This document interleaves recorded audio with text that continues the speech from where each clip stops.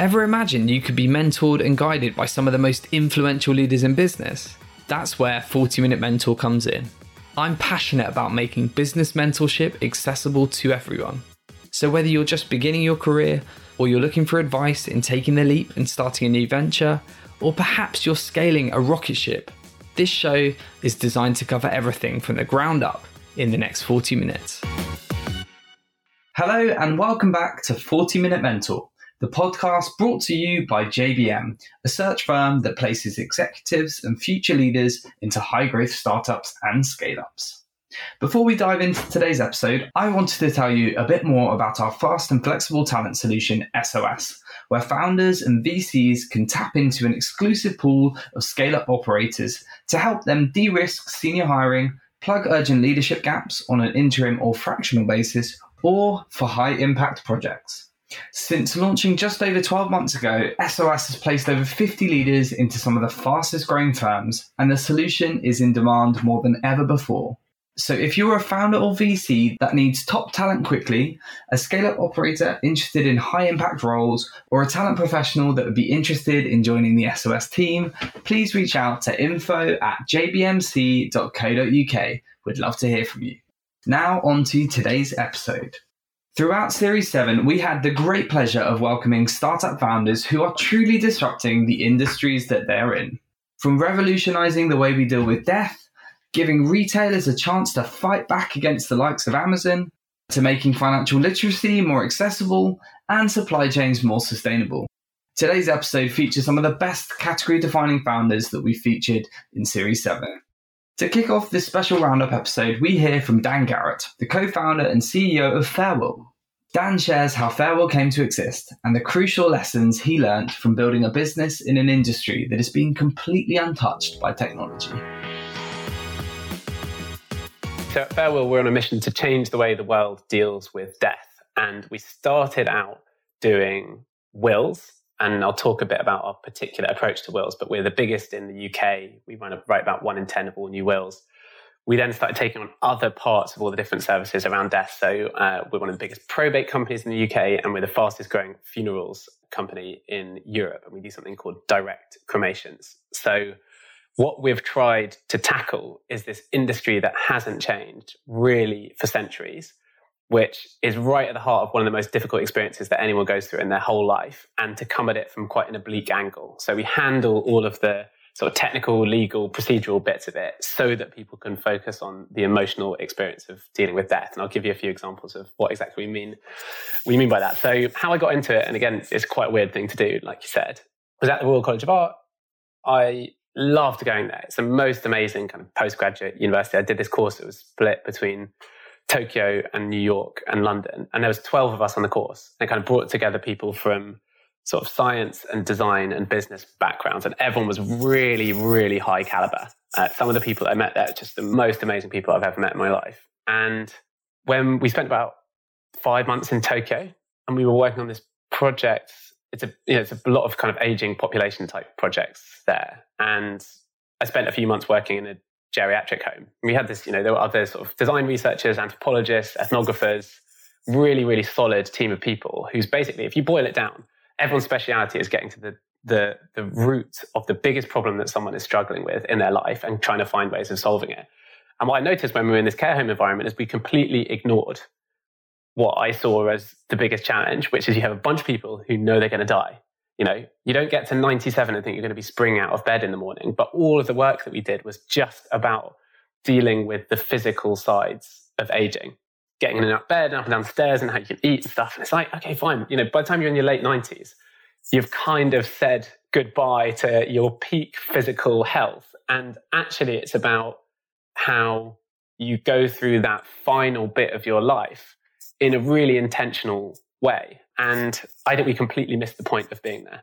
So when I came back to the UK, I spent a couple of months in the death industry. And that was just very much the way that I worked at the Royal College of Art, and the other people, I've liked to sort of get really stuck into a particular topic. So I sort of helped to organize 15 funerals. I got a qualification in will writing and helped a couple of people filing probate applications as well. And just thought, had this realization. It was like, this is the biggest consumer industry that's been untouched, not just by technology, but by any kind of customer centricity. And it isn't because it's macroeconomically impossible. It's a kind of $100 billion market. It's not because it's technologically unfeasible, as we've shown. It's because there is this kind of fundamental human aversion to talking about and dealing with death. And that, to me, is this amazing mixture of this crazy Dickensian, Victorian industry. And, you can look around, I'm sure you can picture your local funeral director, and this really fundamental part of what it is to be human, which is how you deal with the fact that you're going to die. So I love the emotional intensity of it. And I love the fact that it really is one of the last great undisrupted things. The other bit of it, there's something called the Holmes and Ra stress scale. And it basically rates all these different things that you can go through in your life out of 100. It's essentially an awfulness scale. And there's stuff like, going to prison, how bad that is. Getting married rates quite high in terms of the intensity of stress that it causes. Having kids, losing a job. And the thing that scores 100 out of 100 is losing a partner or a parent or a best friend. This is provably the worst thing that you experience in your entire life. And that's just true across basically most different cultures, times, places. And the response to it, the industrial response to it, is like something from 1820. It hasn't moved with the times. It doesn't focus on supporting the actual problem at the base of it. It focuses on the legal and technical compliance aspects of it. So to me, it's, in a way, you could say it's almost like cheap of me not cheap, but lazy. In the Royal College of Art, I spent all my time looking for something that was undisrupted, and we really found it in death. If I was in, God knows how badly I'd be doing if I was in a much more competitive arena. I don't have the skills or experience to build a company, a fintech company that's going up against someone else. But I think we found our thing in death, and it's not something that really many other people work on. So we've been able to make huge strides in the products that we've built so far. I just love hearing about it because in some ways it's such an obvious thing because it's so impactful to all of us. We all have to, sadly, we lose loved ones all the time. And especially in the last couple of years, it's just a tragic part of life. I love how you've gone about disrupting it. And I know it's been an incredible journey. So you're now a team of over 90. You've raised a 30 million Series B funding round in 2020 and loads of awards and loads of plaudits. So, congratulations on all your success. But I also know that being a founder involves not such great things. So it would be good to hear about some of the biggest challenges that you faced and have there been any particular mistakes you made along the way that our listeners can learn from? Yeah, totally. We have obviously made loads of mistakes. We've also got loads of things right.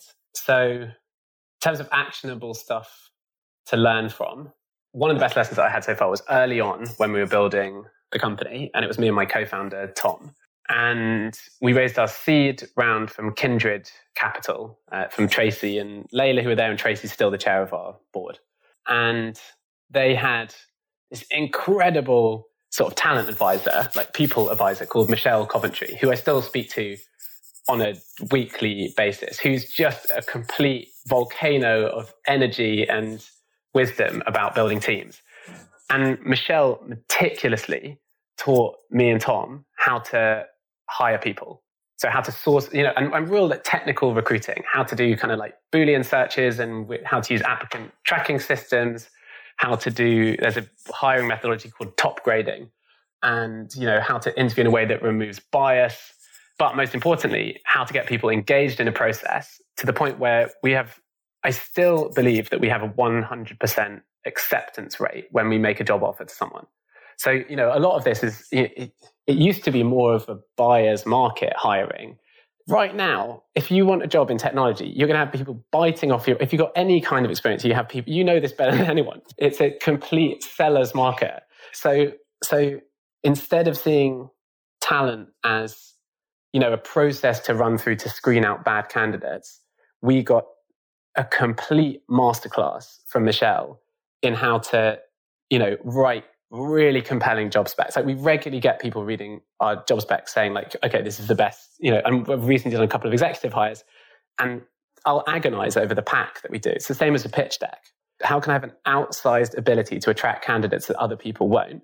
how can we run the best possible process? And how can I make sure that when I'll spend 2 hours writing an offer letter to someone that I'll read out to them and really prioritize learning about who they are and what they want in the process, not just, do they tick the boxes of what we're after? So that was a completely revolutionary way of looking at talent. And it meant that we were always able to punch above our weight in terms of getting great people into the business. That was probably the gift that keeps on giving.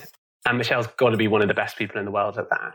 Then another lesson, we had an interesting one recently. So I never know where to say we made a mistake or we tried something and it really didn't work. I don't think we were fast enough to find it out, but I'm still totally not sure what we got wrong. But so we did direct cremations, which is a funeral where no one attends the cremation itself. And the idea is it kind of untethers the whole process from the traditional funeral landscape of, local authority crematorium and graveyards. So rather than it just being, I hated my uncle and I want him to have an unattended cremation, we carry out the cremation, hand deliver the ashes back to the family, and we help them go through this process of thinking about what the best way to memorialize that person is. In the last few weeks, we've had people scattering ashes on top of the South Downs and singing. We've had champagne and chicken nuggets on a beach, that kind of thing. Really personal, thoughtful things that celebrate someone's life. So that's what we do. It's really, the whole industry's changing, which, 3% of funerals were direct cremations in 2019. Last year, it was 18% of funerals were direct cremations and 24% in kind of peak lockdown months. Last year, we broadened out from direct cremations into doing all different types of funerals, burials, attended ones, because the major reason for not going with us when people got in touch was, I was actually looking for an attended one. So it felt really user-driven. We were assessing the whole market, and we spent a long time building out the logistics and the positioning and the experience, and it's a lot more complicated doing attended funerals, and it just didn't work. The advantages that we could generate for customers from being online didn't outweigh the disadvantages of not being local, high street based. And it felt like we were making those decisions from a user perspective. And if you think, that crossing the chasm thing of you have that hump of you've got early adopters and you've got laggards, and innovation theory is like, okay, can you cross the chasm? Is it just early adopters? Can you cross the chasm into the mass market? And I think we were too early. But it was interesting that people said they wanted an attended cremation, and we built it and it didn't work. And that was a huge amount of effort, that massive investment from us, huge amount of time poured into it. Can you pinpoint what was it that didn't work, or why? I think it's too much of a leap. So someone who wants a direct cremation is inherently saying, I don't want a traditional funeral. And they're already on that early adopters end of the spectrum.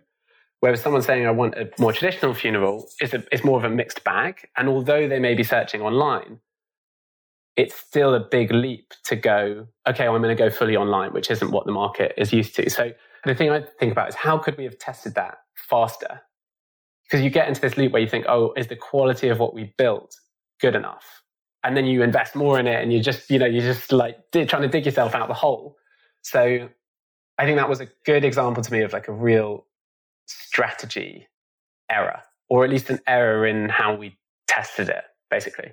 Yeah, I mean, these are great examples, and I think there are probably lots of people that will listen to that and take that on board. And I also think just the piece on hiring, which obviously, so we know a bit about, I love how thoughtful and intentional you are when it comes to hiring, and that personal touch is actually, it is time consuming, but it makes the world of difference. And unfortunately, I think there are founders that it's obviously a priority target. It's actually most people's biggest pain point and priority, but I think sometimes you just get in a rhythm of it becomes transactional because there's so much to do and there's so many hires to make that you forget this is an incredibly important thing in someone's life.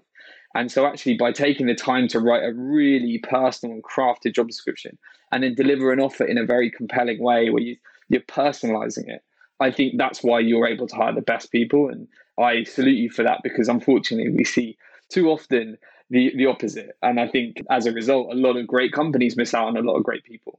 And just coming on to something you said earlier about, the size of the market you're attacking, 7.1 billion in the UK alone, and you've disrupted that using technology, which hadn't really been done before. So how did you approach disrupting an industry, that I guess you knew a bit about, but what were you most worried about when you took that massive mammoth challenge on? probably not enough. I just didn't know what I was, didn't totally know what I was doing. So ignorance is bliss there, yeah. Totally. No, it really is. And lots of people have spoken about that in the past. You don't know what you don't know. So I think it was a classic example of, I was at the Royal College of Art. The final project that I worked on there with Tom and Corrado and Anton was the first version of Farewell, which was this really beautiful, very simple online will writing tool. And we focused on one number at the beginning of it. And this is like, we presented this in the final show at the Royal College of Art. It has 80,000 people go to it. Most of it's beautiful paintings and sculpture and animation. And we had this stand where people were making their wills, and we had people queuing up to use it. So it was a little bit out of place, but all we focused on was the percentage of people including personal messages and funeral wishes in their wills. So the whole product experience was centered around that, not just revenue or customer numbers. And the thing that made me so excited about it was we got this incredible interaction out of the people who were using it. They were putting in these beautiful, unexpected things inside their will, and they were surprised by it and they loved it. So I think it was a classic example of, you take a different approach to a problem. And, 18 months after that, we were the biggest will writer in the UK because we focused on the emotional engagement inside the product, not just the legal compliance. What an incredible story, and what an impressive yet humble founder Dan is. So if you haven't checked out Farewell before, I'd really recommend you do so. Next up, we'll hear from 40 Minute Mentor's first ever sisters to appear on the podcast. Founders Margot and Alexia de Broglie from Your Juno. Your Juno is a financial education platform bringing bite-sized, engaging and expert lessons about money to women and non-binary people. Margot and Alexia share what inspired them to build Your Juno, why they're putting community first, and what they envision for the future of Your Juno. With Your Juno, we're trying to accelerate the closing of the gender wealth gap, and we're tackling the problem truly at its root, where we are trying to improve women and non-binaries' financial confidence and financial knowledge. The problem appeared to me during the pandemic when I was noticing that all the markets came crashing down and there was a lot of interest in the topic of investing.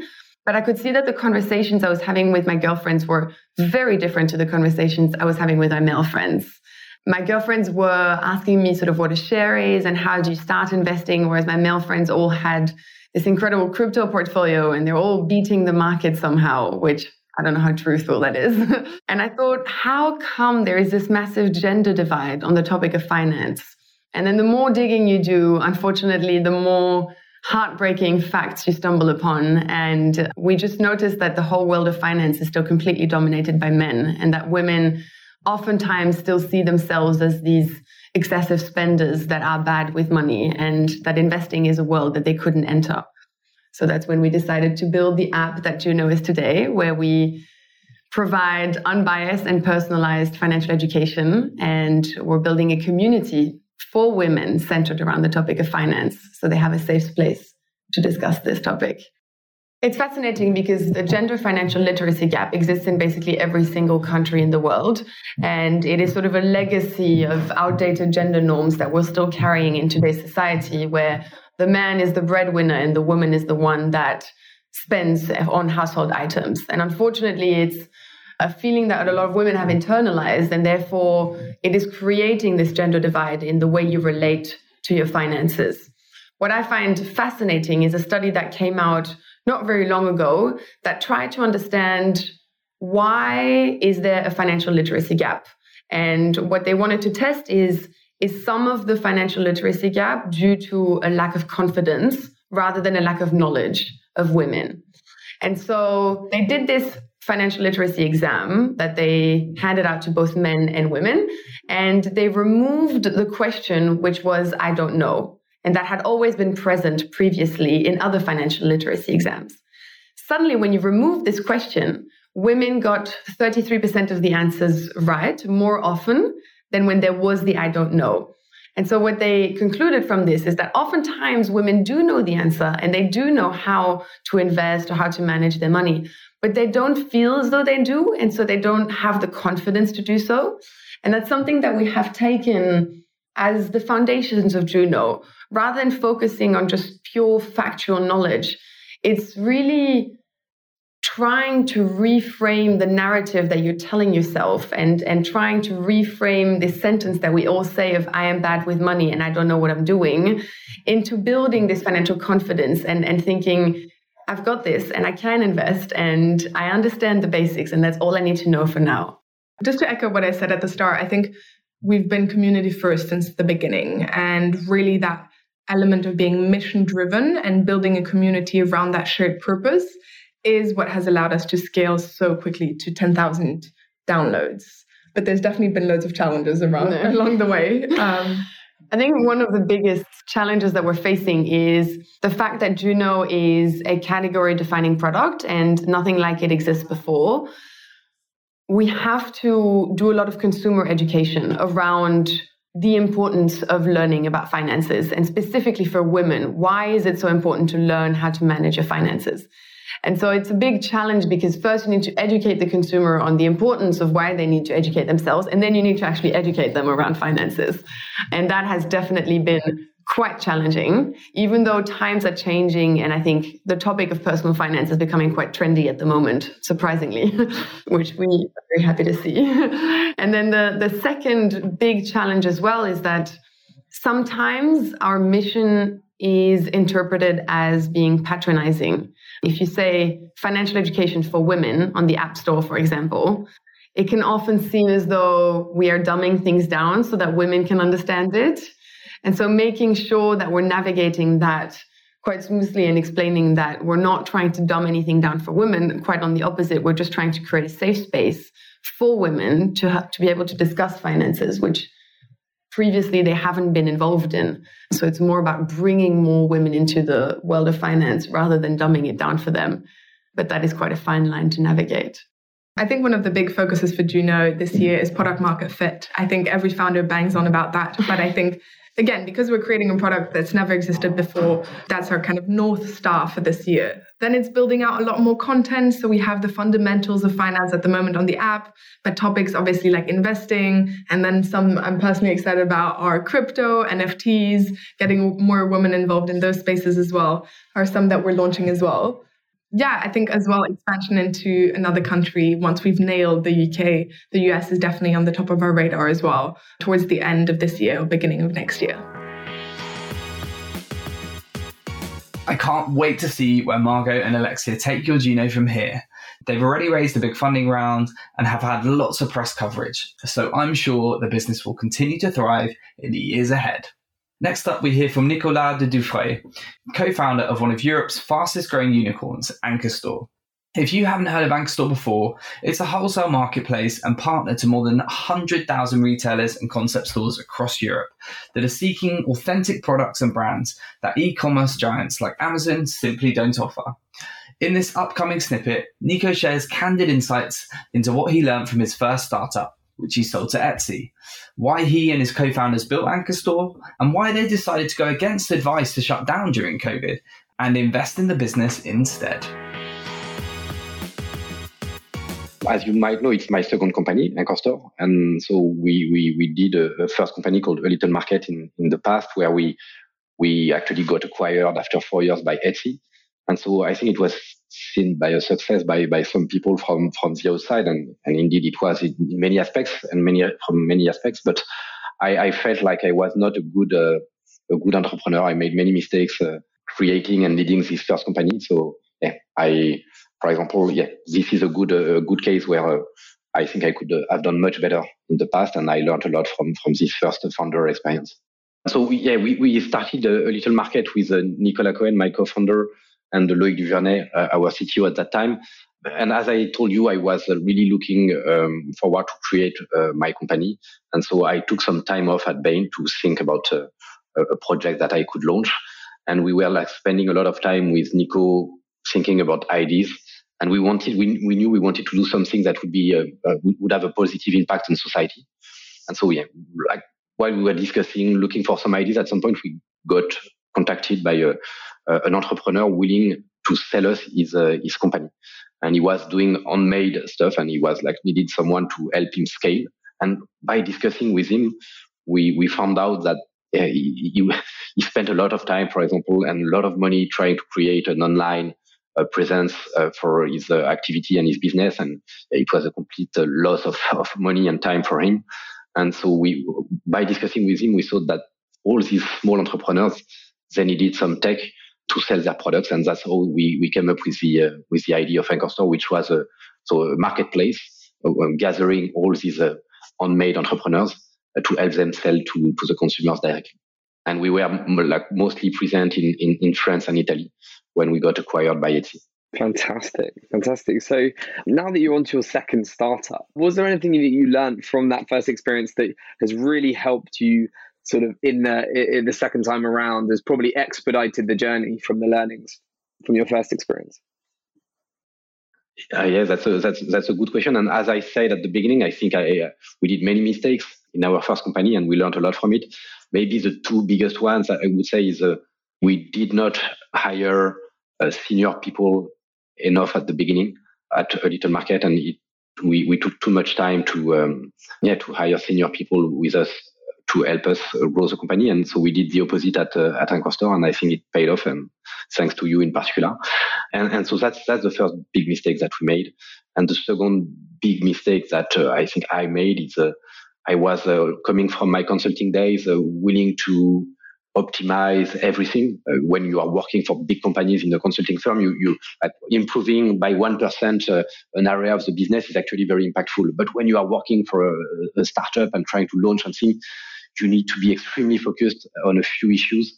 And so I think I was trying to be too perfect everywhere, and in the end you end up being quite spread. And so what I have learned is to actually leave some money on the table to be able to focus on what is really important. So today I spend my day seeing things that we could do better, but I know I have to let them go because I need to focus on what is really making a difference. Anchor Store has been described as the anti-Amazon, as you mentioned, helping independent retailers, and I guess it's online, but also driving people back to the high street, which is in desperate need of rejuvenation. Despite all of that wonderful stuff, that is a big and complex market, but it is also a huge opportunity. So yeah, what was I guess whenever you start a journey like this, there's lots of things to consider, but why did you decide now was the time to take it on? And tell us a bit about that early start of the journey and how it came to existence. Yes, so that's a good question. Actually, as you know, we are former Etsy employees, and Etsy had a project at that time which was called Etsy Wholesale. And it was kind of the ancestor of Anchor Store. At some point, Etsy decided to focus on its core business and to stop its Etsy Wholesale initiative. And one of our co-founders at Anchor Store, called Pierre-Louis Lacoste, he was in charge of this project, Etsy Wholesale, in Europe, and helping a lot growing it. And he was keeping on telling us that it was actually a huge opportunity. He was a wholesaler himself before, so he was seeing really the need for better technology and for help for independent retailers. So we met a few people in the wholesale industry in Europe, sharing our idea. And actually, the thing that was really striking to me is the first few people that we met to introduce the idea and get feedback, they actually proposed us to resign from that job and to join us. And we had nothing, and it was just like an idea that we were trying to get feedback on. So I thought okay, there is really something here. There are some big pains that needs to be solved. And that's what has been really the driver for this new entrepreneurial journey. You've gone from strength to strength. There's no denying that. From the very early stages of the three of you testing the waters with a few people to a 2 billion valuation. You've got over 500 employees, and it's all within 3 years. So it really is remarkable, and huge kudos and congratulations for everything you've achieved. It's never easy though, right? And you know this better than anyone, having done this twice. What have been the biggest challenges in the first couple of years, and how did you overcome those? So I think the first big challenge is always the same, is making sure that you find very strong product market fit. So that's always an advice that I give to any entrepreneur, is make sure that you are solving big pains with a great value proposition before scaling. And so I think that was our first big challenge. And it took us some time, a few months, before we really found our product market fit, and we really took off in terms of revenues. And actually, at the time, we faced our second, I think, big issue with the COVID and the first lockdown, where we lost a significant part of our business. And I am actually quite proud of how we reacted to this second issue that we face, this second challenge, because I think at that time we didn't know how long it would last, and we were seeing the revenues dropping, and some people were advising us to maybe like shut down the company for, I don't know, 6 months, 7 months, and then reopen it when things will get better. And we actually decided to invest. That's something I learned also in the past, is like crises are a great moment to invest. When everybody is afraid, that's where you can also make big differences. And so that's what we decided to do. I think we were 5-6 employees when we entered the first lockdown, and we finished it. We were like around 20. So we hired quite a lot during the lockdown, and we were one of the only companies to do that. And we focused the whole organization on the brand side of the marketplace, because obviously retailers were not very interested in buying stuff for their shops.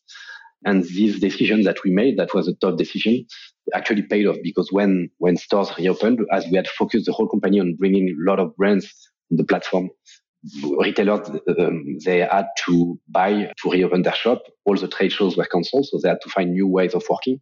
And we actually had a great product offering when everything reopened. So I think this decision paid off. It was such a pleasure to chat to Nico, not only because he's a brilliant founder, but also because Anchor Store is one of JBM's favourite clients, and we've had a front row seat to their amazing rocket ship journey. Our final feature for this special episode is with another fellow JBM client. We hear from Sourceful's co-founder Wing Chan, who previously scaled the Hut Group as CMO and CTO, despite being in his 20s. Sourceful is an all-in-one platform designed to make supply a source for good for businesses and the planet. An incredible firm with a wonderful mission. But hear from Wing himself on why Sourceful exists and how it's helping businesses become more sustainable. Can you tell our listeners a bit more about what Sourceful does and how the idea came about, and why you decided it was the right time to leave, I guess, the comfort of a C-suite role at THG and embrace the chaos and madness of startup life? Yeah, so I think the first thing to say is that THG was at the time and is still growing very fast. So there was nothing especially or comfortable at all about it at any point in time. And I like that. Fair enough. And ultimately, going back to founding something from scratch at the very early stage was more just something that I just couldn't put down. I just kept coming back to it, and I couldn't stop thinking about it. And ultimately, that's when you have to still make the leap, but make the decision. And it was just an opportunity to work on something with my wife, right? And so that doesn't really happen that often. And so if you get that chance to do it, it doesn't work for everyone, but if it does work, it can be magical. And so we decided to give that a go. Sourceful is the partner for brands that want to be more sustainable. So we want to be the partner for a brand that is trying to become more sustainable as fast as possible. One, because we don't have time. Everyone is trying to accelerate this. And two, because brands are what we think is the way of actually changing consumer behavior the best.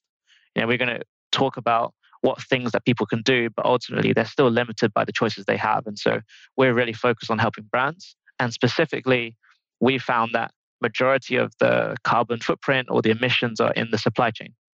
So we're focused on the supply chain. It's something that people haven't really been speaking about for a long time until recently. But it's all about, a lot of the energy usage happened outside of the brand's headquarters. It happens in the warehouse, it happens in the manufacturer, it could be around the world. And so finding and mapping those things out is a key way that we can improve things. And we're also starting with packaging, because packaging is just a tangible contributor, right? Consumers are aware of it. You have so many boxes piled up, most of it's full of air, and it's a big driver of emissions. So it's a good place to connect everyone together at the start. And you already had this sort of first introduction to the circular economy with Pre-Love, a previous business you ran, I think, while you were at the Hut Group. So can you tell us a bit about that experience and how that kind of helped you when you launched Sourceful, how that played into the business? Yeah, so Pre-Loved is an amazing business, amazing website. Started before the year 2000, and I met the founder of that business. And he ran it as a very small team for 17 years. And it was the first time that I saw a business that was about saving waste. So there was this movement about upcycling, so taking things that were maybe unloved and making it into something new and exciting and different. And so that was very, very different to a consumer first lifestyle. And the second one was free loved, which is something that we started driving on the site, which was that people that didn't want to make any money from the stuff that they had, they just wanted to give it away to someone else who would give it a second home. And that was the first time I saw people outside of maybe a religious or charitable setting doing so much for a community to help each other. And one of the first things I got was a limited edition bottle of port, and someone drove all the way to the office to give it to me. And it was like a newspaper edition bottle, and I had it in my office for 10 years. Probably wouldn't drink it, but I kept it there as a reminder of community and the importance of that. And it was very early on in my career, probably in the first 2 years. I was 23, and that business really stuck with me. And so it took me a long time to realize that, that there is a business model in helping people to do better. And I've heard you say before that when you found Sourceful, you were convinced you'd never receive any media coverage for building a business around something that wasn't particularly sexy, supply chain. But obviously COVID has completely changed that. So I'd love to hear a bit more about sort of how you found building Sourceful during COVID, firstly, a big challenge for any founder, and what it felt like to suddenly see supply chain issues making the headlines. Yeah, so there's two things we care about: supply chain and sustainability. And we saw both of those things in the news, but they were at the news at the same time, but completely different reasons. Right? So supply chain was in the news because COVID had disrupted it. And so people were getting their parcels late and the price of things was going up. So it was all about cost and delays and all of this chaos. And sustainability was in the news because governments were meeting and there was activism happening and things were changing. And so these two things were happening, but they were never connected. It was never supply chain and sustainability. It was just these two big things are happening in our world. And so COVID was accelerating this shift in people's working habits and people evaluating what they wanted to do. And so it was really fascinating to see that people had these two things front of mind, but didn't connect them. So coming out of this, I still think we're very early in the journey of realizing that to achieve sustainability, we have to think about the way things are made, how things are transported, and what people do with them after they use them. So I still think we're really early. But in terms of hiring and building the business, it was much easier to talk about these things than before. Because if you had said 5 years ago, we're going to build something in sustainability, people would say, no one really will buy stuff. That doesn't really matter. And 5 years ago, if you talked about supply chain, they would be talking about e-commerce distribution or digital marketing. You wouldn't be talking about those things. And so, they're now things that people care about, but we still think we're one of the first to connect the dots and make that a priority for a business. And that's everything from us today for incredible businesses disrupting their retrospective industries, led by inspiring and refreshingly down-to-earth founders. And that's only a fraction of the amazing 40-minute mentors we featured across Series 7. So if you haven't already, check out the archives for all the episodes. And if you're enjoying 40-Minute Mentor, please don't forget to leave us a review and hit subscribe. With all that said, enjoy the rest of your week and see you next Wednesday as we kick off our very special Where Are They Now mini-series, where we bring back some of our most popular 40-minute mentors for round 2. See you then.